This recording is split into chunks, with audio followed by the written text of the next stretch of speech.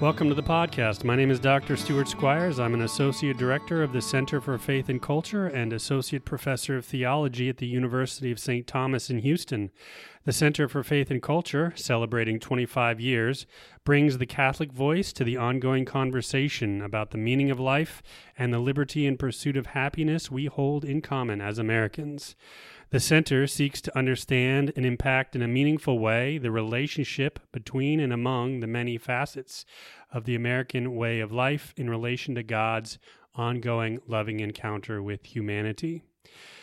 Today's guest is Stefan Shivko. He is a regional missionary for the St. Paul Street Evangelization. First of all, welcome. Thank you very much for joining me. Glad to be here. So I'd like to get into talking here in a minute about St. Paul Street Evangelization and just street evangelization in general. But before we get to that, let's sort of back up and start with some autobiography. Tell us about your religious upbringing, if you had one. What did that look like in the family when you were a kid? Sure. So I grew up in Massachusetts, both of my parents practicing Catholics, which for us meant you go to church every Sunday and teach your kids to try to be good people. But we didn't have like family prayers or talking much about the faith outside of the big holidays. So I had an important encounter at my confirmation retreat, which kind of made me decide that, yeah, this Catholic faith is real, Jesus is real, and this is what I want to live for. Then in college, I never stopped being a faithful Catholic, but I got involved with an evangelical Protestant group called InterVarsity Christian Fellowship. Sure. And I was just blown away at their enthusiasm and boldness in talking about Jesus to just anyone, friends or strangers. And I'm thinking like, why aren't we Catholics doing this kind of stuff? Then a few years... Well, before we go on to that, can we back up a little bit and talk about that confirmation retreat a little bit? What happened on that experience? Sure. Okay. So as a teenager, my great love was history. Sure. And you read enough history, you start to get a sense of how evil humans can be. It seems to be the chronicle of one nasty conqueror sweeping in and then being overwhelmed a generation later by another one. And then just watching the nightly news at all of the killings and drug and wars and stuff, humanity hasn't changed much. So I was struggling with this darkness of like, okay, the church is teaching all this stuff about love your enemy, do good to those who hate you. Is Jesus for real, or is this like a recipe to get stomped on? Sure. So I was wrestling with that as a teenager, and during my confirmation retreat, I had a powerful vision from God of what would the world be like if everyone were to follow Christ's teaching? And I decided, I don't know if this will work, but that's what I want to live for. So I wound up accepting Christ and getting confirmed and haven't stopped since. So you had that experience with InterVarsity, but in the interim there, those sort of high school teenage years, sometimes people sort of have an existential or spiritual crisis. Was that something that happened to you? That was kind of the crisis going up to, and it got resolved at my confirmation retreat. Oh, okay. All right, so that happened. After that, I started reading the Bible, which hadn't done much as a kid. Sure. And there's often a gap. We do our best with catechesis, but just getting a sense of who Jesus is no replacement for just taking a gospel and reading it start to finish. So when you came back from that retreat, I'm assuming your parents quickly noticed a transformation in you. How did they respond to that? It was gradual. And like as a teenager, I was very shy and personal, so I didn't talk much about this deep stuff. But it took some time. Did they see you reading the Bible and say, I've never seen that before? Yeah. So there were some changes. Like another thing, I started wearing a cross, which I had never done before. So it's kind of my personal statement that, yes, this is what I believe in. Okay. So then you go off to college, and you had an experience with InterVarsity, which is not a Catholic group. Correct. Were you at a Catholic university? No, this was University of Pennsylvania. Okay. All right. When you excellent school, but not a Catholic school. So when you were Looking into colleges as a senior in high school, did that sort of play into your thought at all? Not really. I was looking for the best school I could get into. Sure. Did you go to Catholic school K through 12? It was a public school, public education. School. Okay, so public all the way through and through. Good. So then you had this experience with InterVarsity. How did that change you? So, like I said, I remained Catholic. I was active in the Newman Center throughout this time, and I viewed myself as kind of a bridge between the Catholics and the evangelical Protestants. And there's so much I learned and loved from my evangelical brethren, their deep love for Scripture, their desire to share Jesus with other people, and yet at the same time, they're missing in such crucial things like the Eucharist and the role of the saints in the broader church, and like the role of the magisterium in allowing us to be sure of what we believe is true. How did these two groups, the Catholic and then the Protestants and the InterVarsity, how did they look at you as the bridge? Did they admire that, or were they suspicious of you for even attempting such a radical thing and having sort of ecumenical outreach? Well, the InterVarsity is a very accepting group. They made efforts to make Catholics not feel like outsiders. And there were like 4 or 5 other Catholics there during my time. So we had some very interesting conversations, of course, over the years, which I loved. And my senior year, I actually lived in a house with 5 other guys from InterVarsity, and I was the only Catholic. And you get to know people on a deep level when you're housemates. Sure. But like they would accept that I have a real relationship with Jesus. And so I've got these differences, but that's the thing that really matters for them. And then you would go to the Newman Center and you were on fire and you're like, hey, why aren't we evangelizing like these Protestants? How did the Newman Center folk accept that? It's a different environment, and I don't know that I was that like pushing it at that point in my life.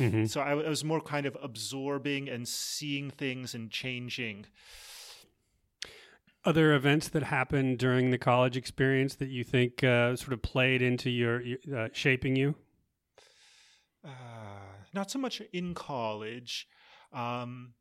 So like a year after I left college, I spent a year volunteering at a homeless shelter in Connecticut. Okay. And that was a very difficult year in many ways, but just... Is that a Catholic worker house? This was through a program at the Diocese of Hartford for like people right out of college would spend a year volunteering at different ministries in the city, and we'd be living in community. So, but yeah. And how did that shape you at that point? Seeing people, homeless situation, and maybe a third of the clients, the guests at our shelter, were having issues with drugs or alcohol, and like this feeling that like they really need Christ, and my ability to give them what they need is so limited. It was difficult. You end up learning how to grow deeper in Christ through something like that. So you had been at, one of the elite institutions for 4 years. I've been to the campus. It's quite a beautiful campus, flush with money, lots of people walking around who are brilliant. And then almost immediately, you're dealing with a very different set of population. What did that do to your mind or your spirituality to go from really one extreme of the American life to encountering the other extreme of the American life? I mean, I'd been somewhat active with ministry to the homeless as a student as well. That was more through the Newman Center. But so in some ways I feel when you're that deprived or materially needing, your life is more real. A lot of the stuff that goes on at elite institutions, it's very superficial and rarefied and like abstracted from what are the essentials in life. So I found it kind of a grounding experience in some ways. And you said you did that for 1 year? 1 year, right. After that, is that when you started to get involved with St. Paul Street evangelization? Not yet. Okay. But a bit after that, I was able to go to World Youth Day in Sydney, Australia, which was a wonderful experience. I went as a pilgrim with 19 people from Houston, and one of the other guys What year was there? This was 2008. Okay, so Benedict.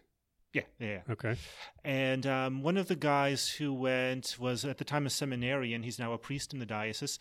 And he brought, I kid you not, a suitcase full of 5,000 miraculous medals. So he recruited us to start giving them out to different people at World Youth Day, and that was an awesome experience. And after that, a few of us decided, like, we want to keep doing something to keep the World Youth Day message going and to keep growing in Christ. And we ended up deciding on trying to evangelize here in Houston. Okay. So we would go out to like a bar or a park or something and try to engage people in conversation and share our experiences and maybe offer them a miraculous medal or something like that. And that lasted for about half a year. Then my job in Houston ended. I had to move away and the other people moved on to other things. So the group kind of fell apart. When I moved back to Houston, like 3 years after that, so 2012, I was looking for some kind of evangelism experience, a group to do evangelism with. And my old friends had gone into other things, so they weren't really available for that. And just kind of in this place of seeking for this, because it's such an important element to share the faith we've been given. As St. John Paul II says, faith grows by sharing. But I didn't see anything. So I had asked a few of my friends if they knew of any groups. And one of my friends told me that while on a trip in San Francisco, they had encountered this person from a group called St. Paul Street Evangelization. So looked up the website and found out, like, within a few months, they were running a training for regional missionaries. Whoa! Holy Spirit moves! So tell us about, before we get into that particular training experience, what is St. Paul Street Evangelization? What is its founding? What is its mission? Sure. So a guy named Steve Dawson back around 2009, 2010 was a bit unhappy. He had been hearing a lot of exciting stuff about the new evangelization, but he wasn't seeing much happening at the parish level. So he started going out and standing on a street corner and giving out rosaries and just talking to people. And that just grew like crazy. So in 2012, he officially incorporated St. Paul Street Evangelization, based out near Detroit. And it's a grassroots movement to engage ordinary lay Catholics like you and me in the new evangelization. We adopt a non-confrontational approach towards evangelization. We try to like engage people in conversation, find places of connection with someone, and then look for an opportunity to share our faith in Christ and to invite them to consider Christ and his church. Talk about that training experience you had. I mean, you already had a little bit. You said earlier when you had lived in Houston, you had some experience of street evangelization, but now you're getting a training experience. Sure. What did you learn there? How did that change the way you thought about street evangelization? So, I wouldn't say I had done much street evangelization prior to the World Youth Day experience and the fallout from that. But the idea of talking to strangers about Jesus was something that I had already been exposed to. The idea of praying out loud for someone for their intentions was something beautiful I've seen in the evangelical Protestant community and had learned how to do that. At the regional missionary training was about a week long, and we got a strong immersion in prayer, because that's the grounding of all evangelization. It's all about Jesus. We studied some of the church documents regarding evangelization from Vatican II or Evangelii Nuntiandi. We also looked into some of the mechanics of how do you share your personal testimony? How do you kind of sort through your life experience to be able to summarize what God's been doing in your life? How to present the gospel in a short period of time, the basic gospel message. And we had practice praying for one another. And then we had a on-hands street evangelization experience as part of the training, where we would go out in groups of 2 or 3 into a major event in Detroit. It's basically a car parade of different automobiles, and there's thousands upon thousands of pedestrians. So we would go up and talk to people watching it and invite them to a prayer event that evening in the church, and then try to engage them in conversation as a result of that. So just a wonderful, wonderful experience. There are many ways of spreading the gospel. The sort of hip, cool one these days, of course, is social media and the internet and podcasts and all those types of things. YouTube. Your group and you are sort of getting back to the roots, getting back to the way St. Paul did it. Why, to you, is that the, I don't know, preferred method or the best method? What is it about the sort of face-to-face, in the street, meeting a random person? Why is that the way that you think that's the way you want to spend your life evangelizing? Okay. So the first thing I would say is evangelism ultimately is a lifestyle. It's a basic disposition towards the world. Mm-hmm. It's a mindset of whatever situation you find yourself in, being open to where the Holy Spirit might be leading you to talk to someone, pray for someone, interact with someone. So when you're involving in long-term relationships with people, evangelization is a part of it as well. Mm-hmm. What street evangelization does for me, a number of things. By having a focused time each month where I'm committing to being evangelizing, Mm-hmm. it sharpens my awareness for the evangelizing opportunities that come by on a day-to-day basis. So it kind of keeps my antennae open. But in terms of different methods of evangelization, it's a face-to-face encounter. There's nothing that reproduces that in terms of social media or broadcasting. They have their places, Sure. but when you are you can get a better sense of someone and their sincerity and their level of energy and enthusiasm from a face-to-face that you just can't really get through other forms. It allows you for immediate back and forth response. There's something especially about praying for someone in the moment that I don't really see how it can happen in a lot of other formats. And you can, in response to interacting with someone, suddenly get an idea or inspiration and then bounce that off them and see where that might be where the Holy Spirit's leading. So it does require a certain amount of courage. Sure. But another thing about street evangelization, most of the people you encounter are strangers. You're there a minute, 10 minutes, at most maybe half an hour. They go their way. You go yours, and you're not likely to see them again. Mm-hmm. So that's awfully freeing. How so?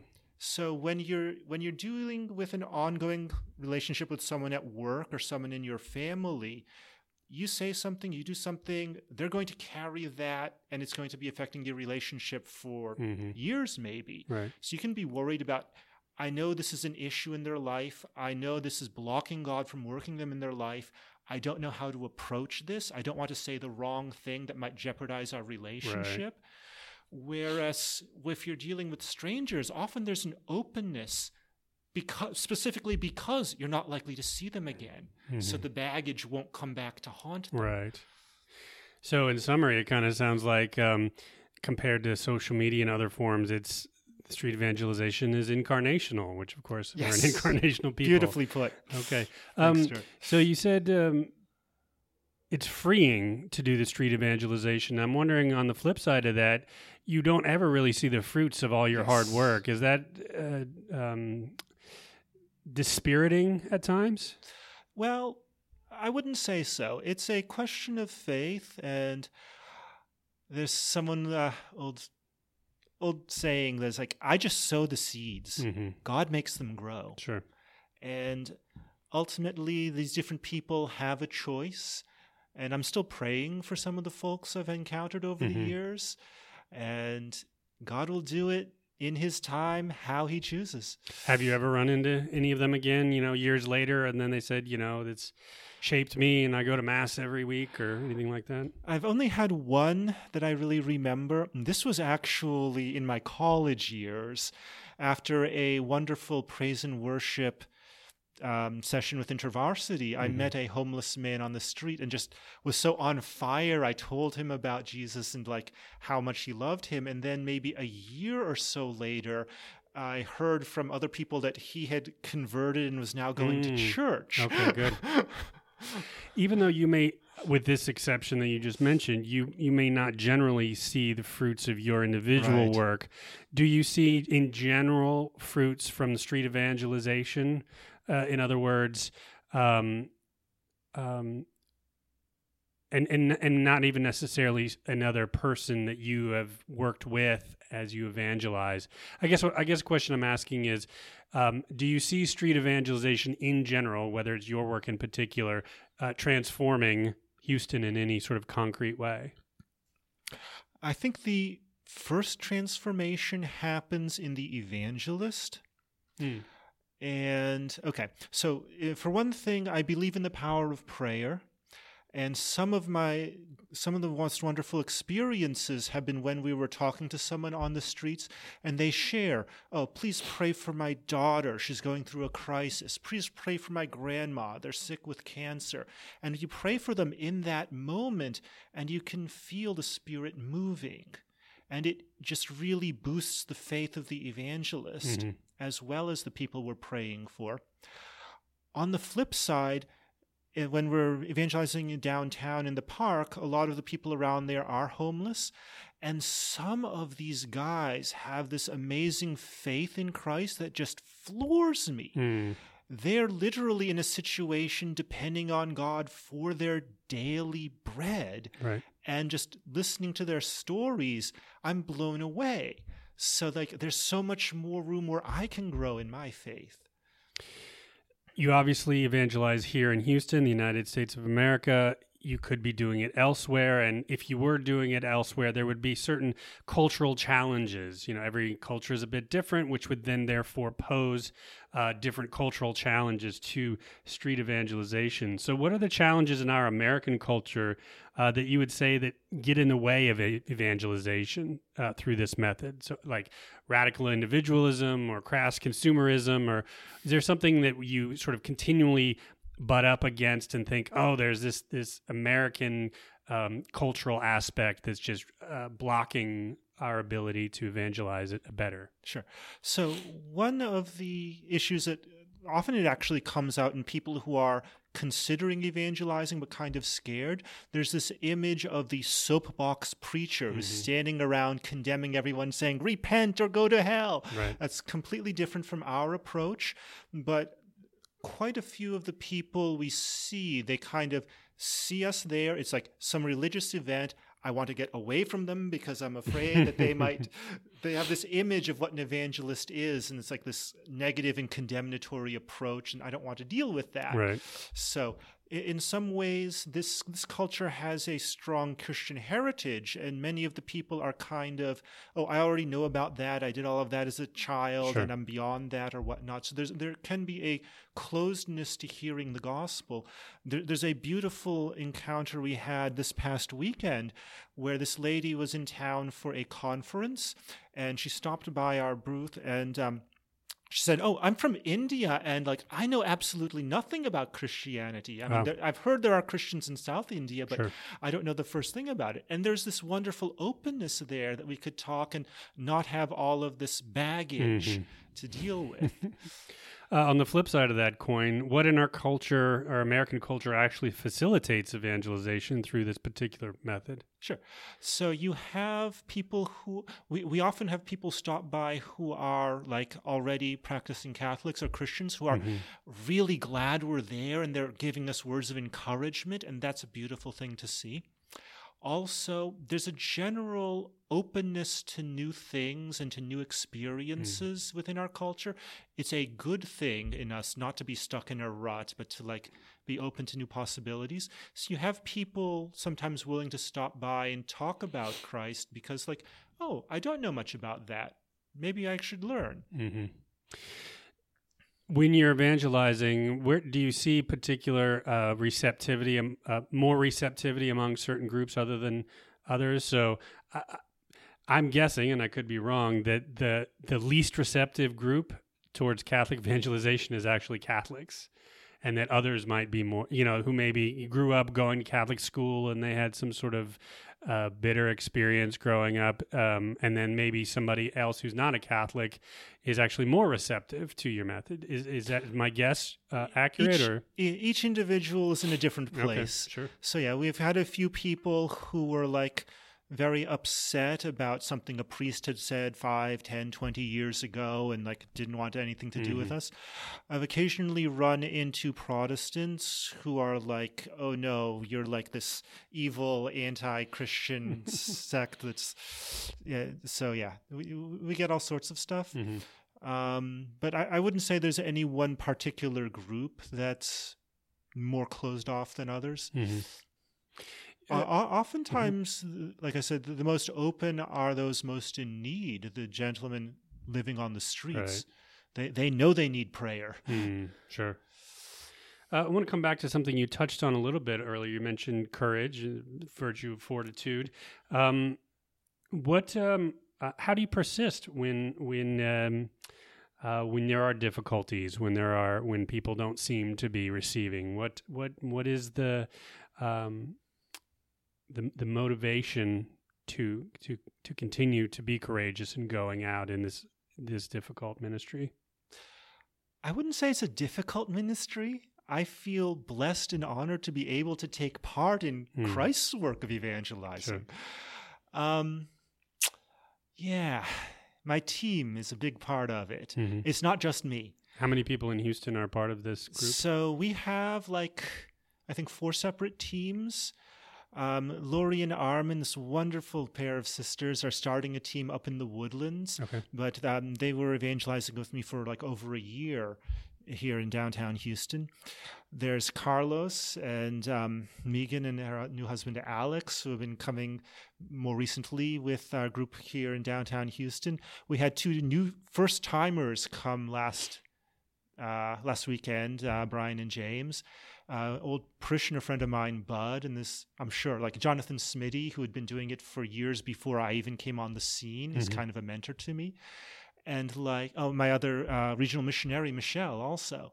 And so on a given week, I might be down, and some of these people were like, hey, yeah, let's go out. And then a week or 2 later, I'll be like, come on, it's time. These people need us. It sounds like it's growing here in Houston. Is this growing around the country as well? Is this a real groundswell? Crazy. So, like I said, Steve Dawson started it in 2012, and now 7 years later, we have around 300 teams in parishes across the country, and a few overseas in England, Philippines, and places like that. Final question. So this is the St. Paul Street Evangelization, whom, of course, back when you were reading the Bible as a teenager, you knew about St. Paul. But I'm wondering how this evangelization has sort of transformed your thinking about Paul or your relationship with Paul. How do you think about him? In a sense, you're walking in his footsteps, doing similar things that he did. How do you think about St. Paul now? Oh, I'm just blown away with some of the stories we hear about him in Acts of the Apostles. And you see a real change in his mindset as he's going into his later letters written in prison that yeah, okay, I've kept the faith. I'm going to be seeing Jesus soon, but he's got this enthusiasm for Timothy and Titus and the people who will be running the race after him. Sure. And just, yeah. Awesome. It's really weird, but I ended up choosing St. Paul as my confirmation saint. Okay. Ages before I even thought of doing evangelization under his patronage. If somebody is interested in either joining your group, becoming a missionary, or just learning more about your group, how can they get in contact with you or St. Paul Street Evangelization? Great question, Stuart. So we have a website. It's www.streetevangelization.com. That's streetevangelization.com. And we also have a Facebook group. And I'm listed as one of the contacts for Houston, so you can look it up there, or you can contact the national office directly. We have abundant resources, different tracts and brochures available, or people can buy miraculous medals and rosaries to distribute on their own or start their own team. Also, we have something called a basic evangelization training, where we, similar to my regional missionary training, we have people come out and train folks in how to do this form of evangelization. I'm hoping to get a basic evangelization training here in Houston sometime in Lent of 2020. Great. Perfect. Well, thank you very much for joining me. A pleasure. Thanks, Stuart.